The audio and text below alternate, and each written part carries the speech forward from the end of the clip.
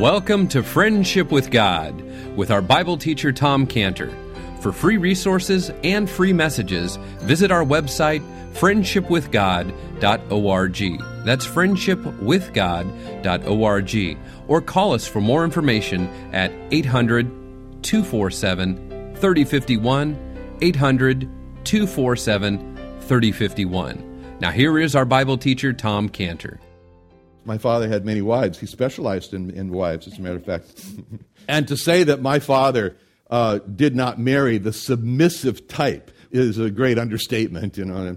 And I remember one of his wives, she would bark out these orders, and she would always end her sentences with two words. She would say, "That's all." She would say this, and then she'd say, "That's all." And she'd tell people what to do, and she'd say, "That's all." And in other words, when she said, "That's all," that's Rebecca. She's saying, "Only obey my voice." She closed off all discussion. Might as well have here written in the Bible, Rebecca said, "That's all." Anyway, it was all. Because verse 13, or the first words of verse 13 are very important. The first words of verse 13 is that he gets the message. And the first word says, he went, he fetched. Yeah. And words of verse 14, he went and fetched, show us that the message of that's all, that got through to Jacob.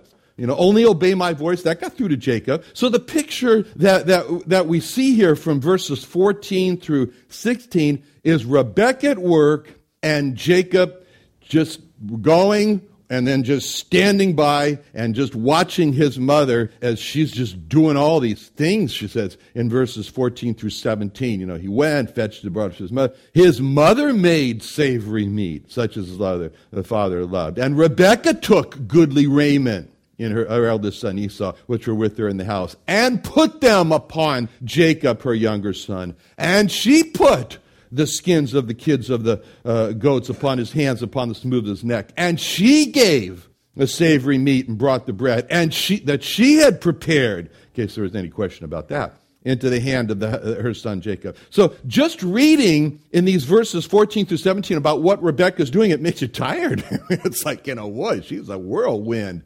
I mean, she's making and taking and putting and giving and preparing. And we can imagine, what's Jacob doing? He's just standing there. He's standing there. He's waiting for his mother to call him.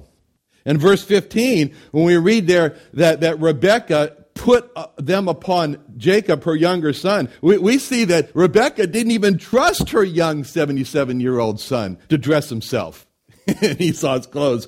Mama dresses Esau here. Addresses Jacob in Esau's clothes. Yeah. And in verse 16, when we read, she put the skins of the kids of the goats upon his neck and upon the spoon of his head, we read that Rebekah didn't even trust her young 77-year-old little boy, Jacob, to put the skins on him. His mama put those skins on him. So what a sight he must have looked like, Jacob. He's got these goat skins tied on his neck, back of his neck and his hands and probably on his face too. We don't know, but so that when he gets close, he can feel this goat skin. And I can tell you from experience that doesn't smell great. Goat skin. I have a couple of goats heads which are stuffed. Big Billy, I have, and another one. It's really beautiful, done by Lyons O'Haver Taxman. They did a great job of stuffing this big black goat. He stinks so bad we can't keep him hung anywhere except in the attic in 3 black plastic bags. So he smells so bad. And it's been almost 30 years, and he still smells. Anyway, so there stood Jacob with this stinky, sticky, bloody goat skin tied on his hands, on his neck, probably on his face, which his mama put on him. So in verse 17, when we read then that she gave the savory meat into the hand of her son, we see that she didn't even trust her little 77-year-old Jakey there to get the food. She prepared his mom, puts the food in his hand. So verse 18 now is a terrifying moment for Jacob.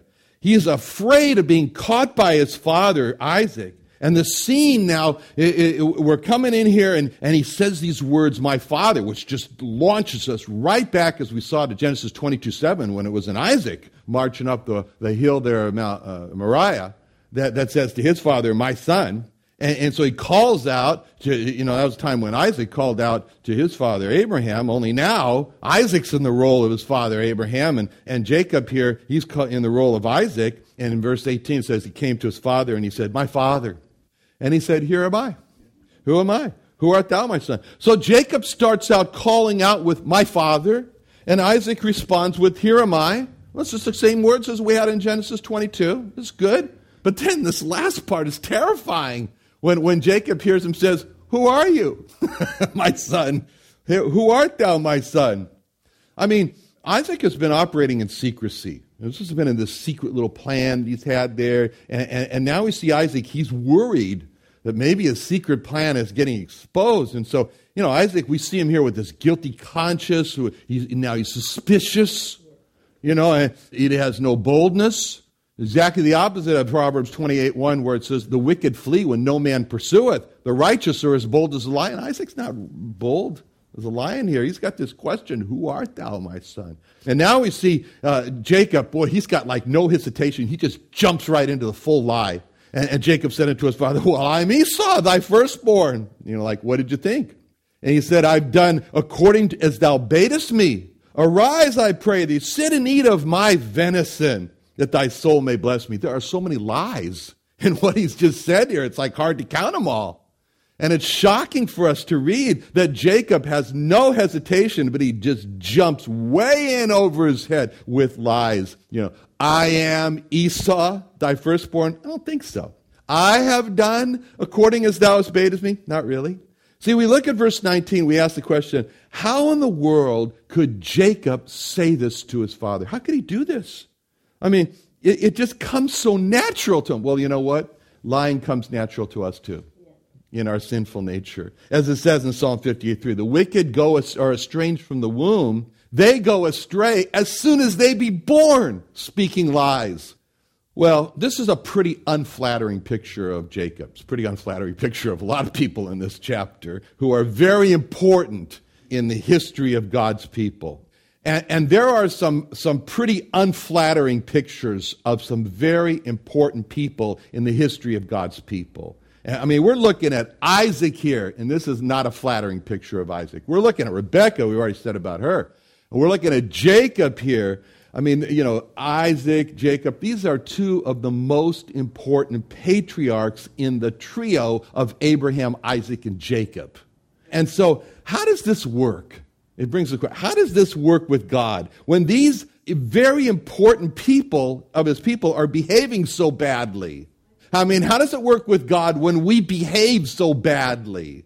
How can we be reading about Isaac's secrecy to push God's plan off and stubbornly push his own interest through and just totally ignore God? How can we read this in the Bible that God calls himself the God of Isaac? How does that work? How can we be reading about Jacob telling these blatant lies, totally ignoring God as the God of truth, and then read in the Bible that God calls himself the God of Jacob? How does that happen? I mean, the problem is not that Isaac and Jacob did these terrible things. That's not the problem. The problem is, how could God call himself the God of Isaac and the God of Jacob?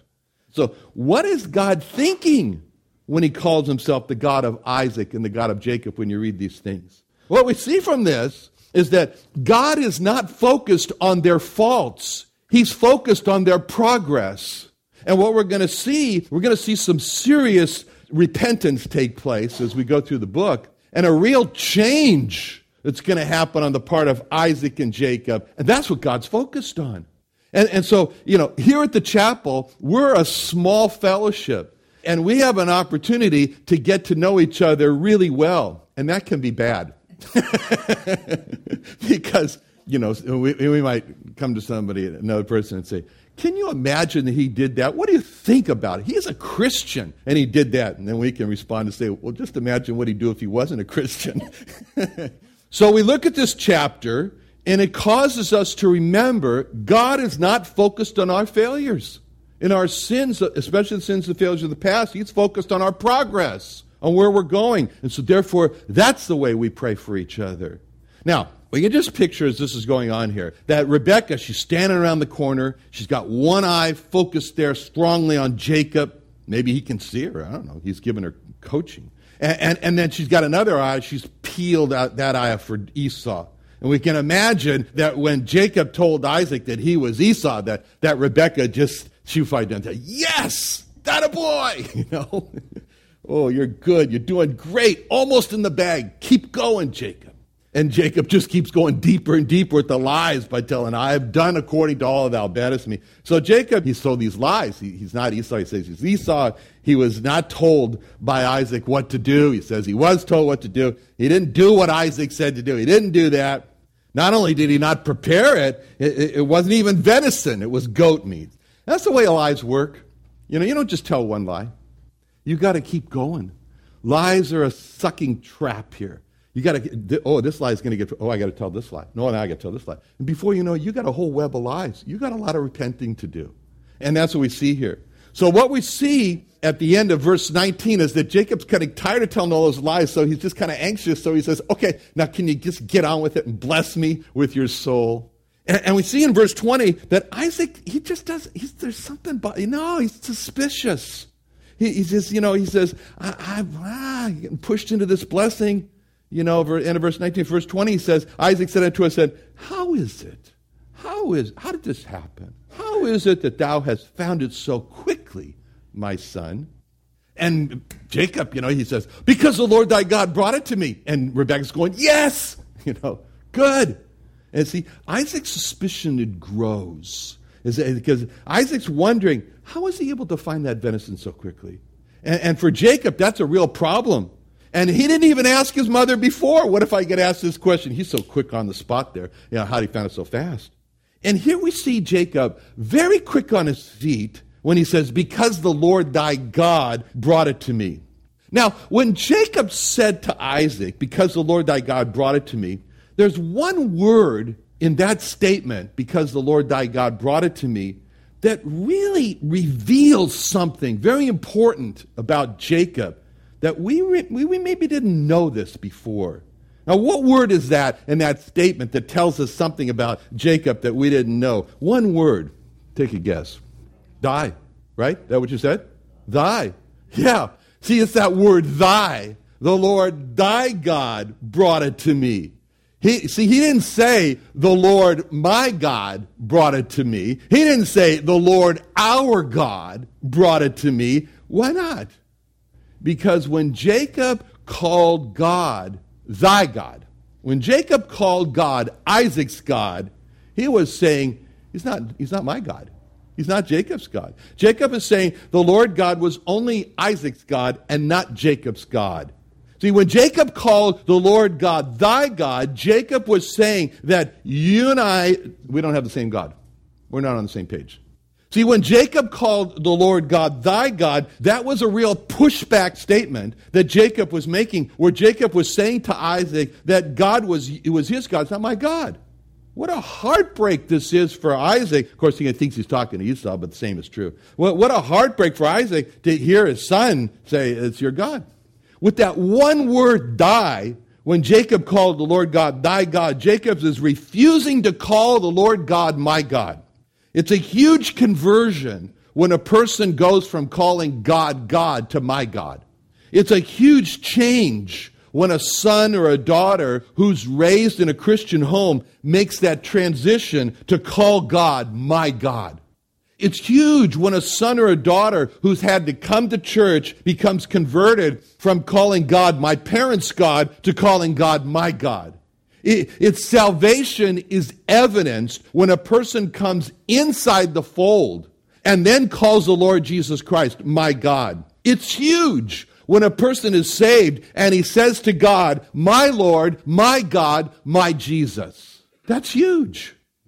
And it'll be huge for Jacob when he makes this transition from calling the Lord God thy God to calling the Lord God my God.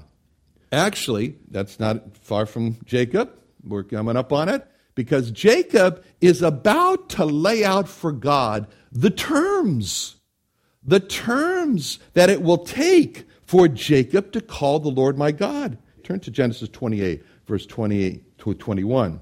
Because here, Jacob is laying out for God what it's going to take for Jacob to call the Lord my God. In Genesis 20, where we read, and Jacob vowed a vow, saying, if God will be with me, and keep me in this way that I go, and give me bread to eat, and raiment to put on, so that I come again unto my father's house in peace, then shall the Lord be, what? My God. Very important verse. Now, in these verses, Jacob makes it very clear that he's not just going to call the Lord my God unless God meets 5 conditions. He says 5 conditions here have to be met in order for Jacob to call God my God. First, he says in verse 20, he says, if God will be with me. So Jacob is saying first condition that God has to make is he's got to be with Jacob no matter where he goes and what he does. And he'll put God to the test on that. And second condition, and he has to keep him in this way that I go. So he's got to protect him. So 1, be with him. 2, protect him. But don't go away. That's not finished yet. Because Jacob now has a third condition. God has to give him bread to eat. Good thing he didn't say caviar. He said bread.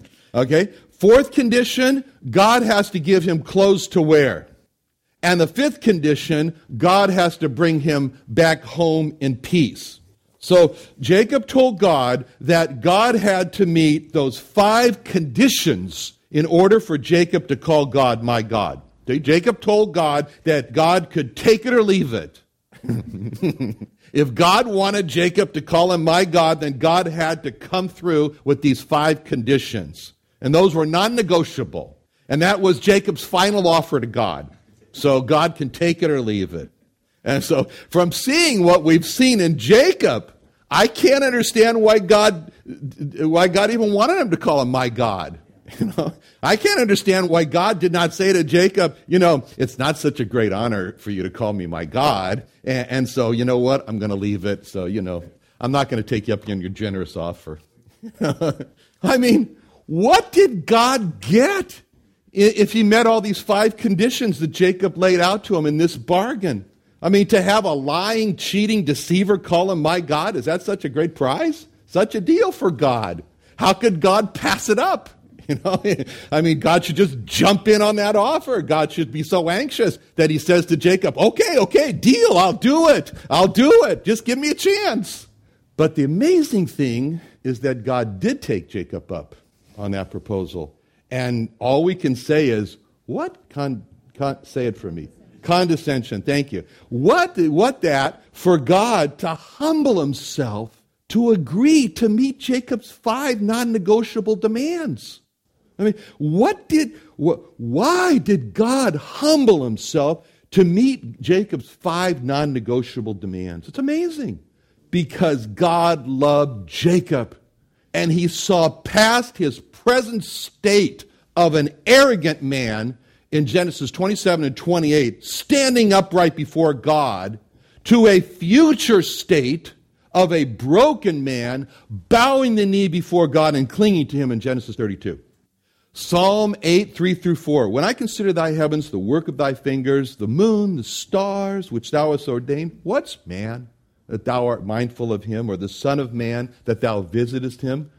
When I consider thy heavens and the work of thy fingers, the moon, the stars, which thou hast ordained, what's Jacob that thou would even listen to his 5 demands? Philippians 2:8, and being found in fashion as a man, he humbled himself and became obedient unto death, even the death of the cross. Why would he do that? See, but God did hear Jacob say to Isaac, because the Lord thy God brought it to me. I mean, he heard him say that. And we can imagine, of course, he's listening to the other, but imagine when he said that God said, what? Why am I being dragged in on this deceit? Well, I don't have anything to do with this. Why am I a part of this lie? Now, actually, let's give Jacob the benefit of the doubt, and let's not really say he lied here, because really, in a way, it's true what Jacob said to Isaac. Because when Jacob said to Isaac, because the Lord thy God hath brought it to me, Jacob had a basis for justifying that was true, that the Lord thy God had brought it to him. Now, where's the truth in Jacob's statement? when he says, the Lord thy God brought it to me? Who really brought the meat to him? Rebekah brought the meat to him, right? Now, so there's truth. Let's give him the benefit of the doubt. There's truth in what Jacob said to Isaac, because Jacob is seeing how dominating Rebekah was over Isaac. And so when Jacob told Isaac that the Lord thy God brought it to me, that was true because Rebekah was Isaac's Lord and God. Try to be serious. Okay, verse 21. Now Isaac has a test to see if this is really Esau or not, and he wants him to come near so he can feel him. What do we see here? He's an affectionate father. He says, come near. Affectionate father. And how it must have broken Jacob's heart for him to think, all the years of my life, how I wish that I could be my father's son. How I wish that he would have called me my son. How I wish that I could have felt my father. How I wish that my father would have called me to come close to him and kiss him. And just maybe Jacob felt this resentment towards his father because his father loved Esau instead of him. And then he says, come near. And he says, that I may feel thee. A very, very tender moment there. Very important. Come near, that I may feel thee. And later on, you'll see that in verse 26, where he says, again, come near now and kiss me, my son. You know, we just had the service here, the elements, and Dave Hall brought out something that's very interesting. You know, in the elements here, it's the Lord really like Isaac saying, come near and kiss me. Come near to me. Come near, my son. I mean, that's really what taking the bread and remembering the death of the Lord and taking the juice and remembering the blood of the Lord is all about. It's all about, just like God, just like as if it was Isaac reaching out his hand and just saying, come close to me because I just want to grab the back of your neck and pull you into me. I want you to come near. I want you to kiss me. Kiss the son, it says in Psalm 2. Now, Jacob, verse 22, he's got no problem getting close to his father. Jacob went near unto Isaac, his father, and he felt him. And as he got up close, Isaac was able to feel him and feel that goat hair. Well, he didn't know it was goat hair. And then Isaac states his conclusion in verse 22. The voice is Jacob's voice, but the hands are the hands of Esau. And even though Jacob, he couldn't disguise his voice, the goat hair, it did the trick, just like Mama said. And Isaac was convinced this must be Esau because no one could have hair like that. Such great hair. And we can picture Rebekah around the corner saying, yes, that goat hair did the trick. I knew it would. Verse 24. Now we see that Isaac still wants another confirmation that the person speaking to him really is Esau. So Isaac asked him in verse 24, and he said, art thou my very son Esau? He said, I am. So Jacob, he gives him his last confirmation. He really is. And then in verse 25, we see Jacob, he brings Isaac the meat and said, Isaac ate it. And so far, we've seen nothing said about the wine, bringing the wine at the end of verse 25. But we read here that Jacob took the initiative when it says, he said, bring it near to me, I will eat of my son's venison, my soul will bless thee. He brought it near to him, he did eat, and he brought him wine and he drank. Now, this was all a very tense moment for Jacob, and we can imagine how Jacob says to his father, here, Dad, drink a little wine, drink a little more wine. Just keep drinking that wine, you'll be fine. And more wine he drank, the more comfortable Jacob was starting to feel. And so he's getting him drunk. And so when Jacob is doing this to his father, giving him this wine, we can picture God in heaven saying, write that down. Take note of that. We're going to make a night come about when this same person is going to be given a lot of wine and be deceived by a sister named Leah who's going to impersonate herself as the other sister named Rachel. And then the next morning when he wakes up, he's going to see, I married the wrong person. Leah instead of Rachel, thanks to the wine and a veil. And so just as Jacob used wine to deceive his father and take a blessing his father did not intend to give to Jacob, then he'll later be deceived himself by the wine, take a wife he didn't intend to take. And then as Jacob is standing there using Esau's coat to deceive his father, God, we can picture God saying, can you write that down too, please? Because we got to bring that back in the future also, because we need another coat of a son. Now we'll make this coat Jacob's son. And we'll have this coat be many colors, and it'll be blood on it from a goat or whoever the animal. I think it was a goat. And we'll just say, wow, the animals killed it. Thank you for listening to Friendship with God with our Bible teacher, Tom Cantor. If you would like to hear more of this message or other messages by Tom Cantor, visit our website, friendshipwithgod.org. That's friendshipwithgod.org, or go to itunes.com and search for the Friendship with God podcast. All messages are cataloged by date and all available for free listening and free download. You can also call us directly for more information at 800-247-3051, 800-247-3051. Thanks for listening to Friendship with God with Tom Cantor.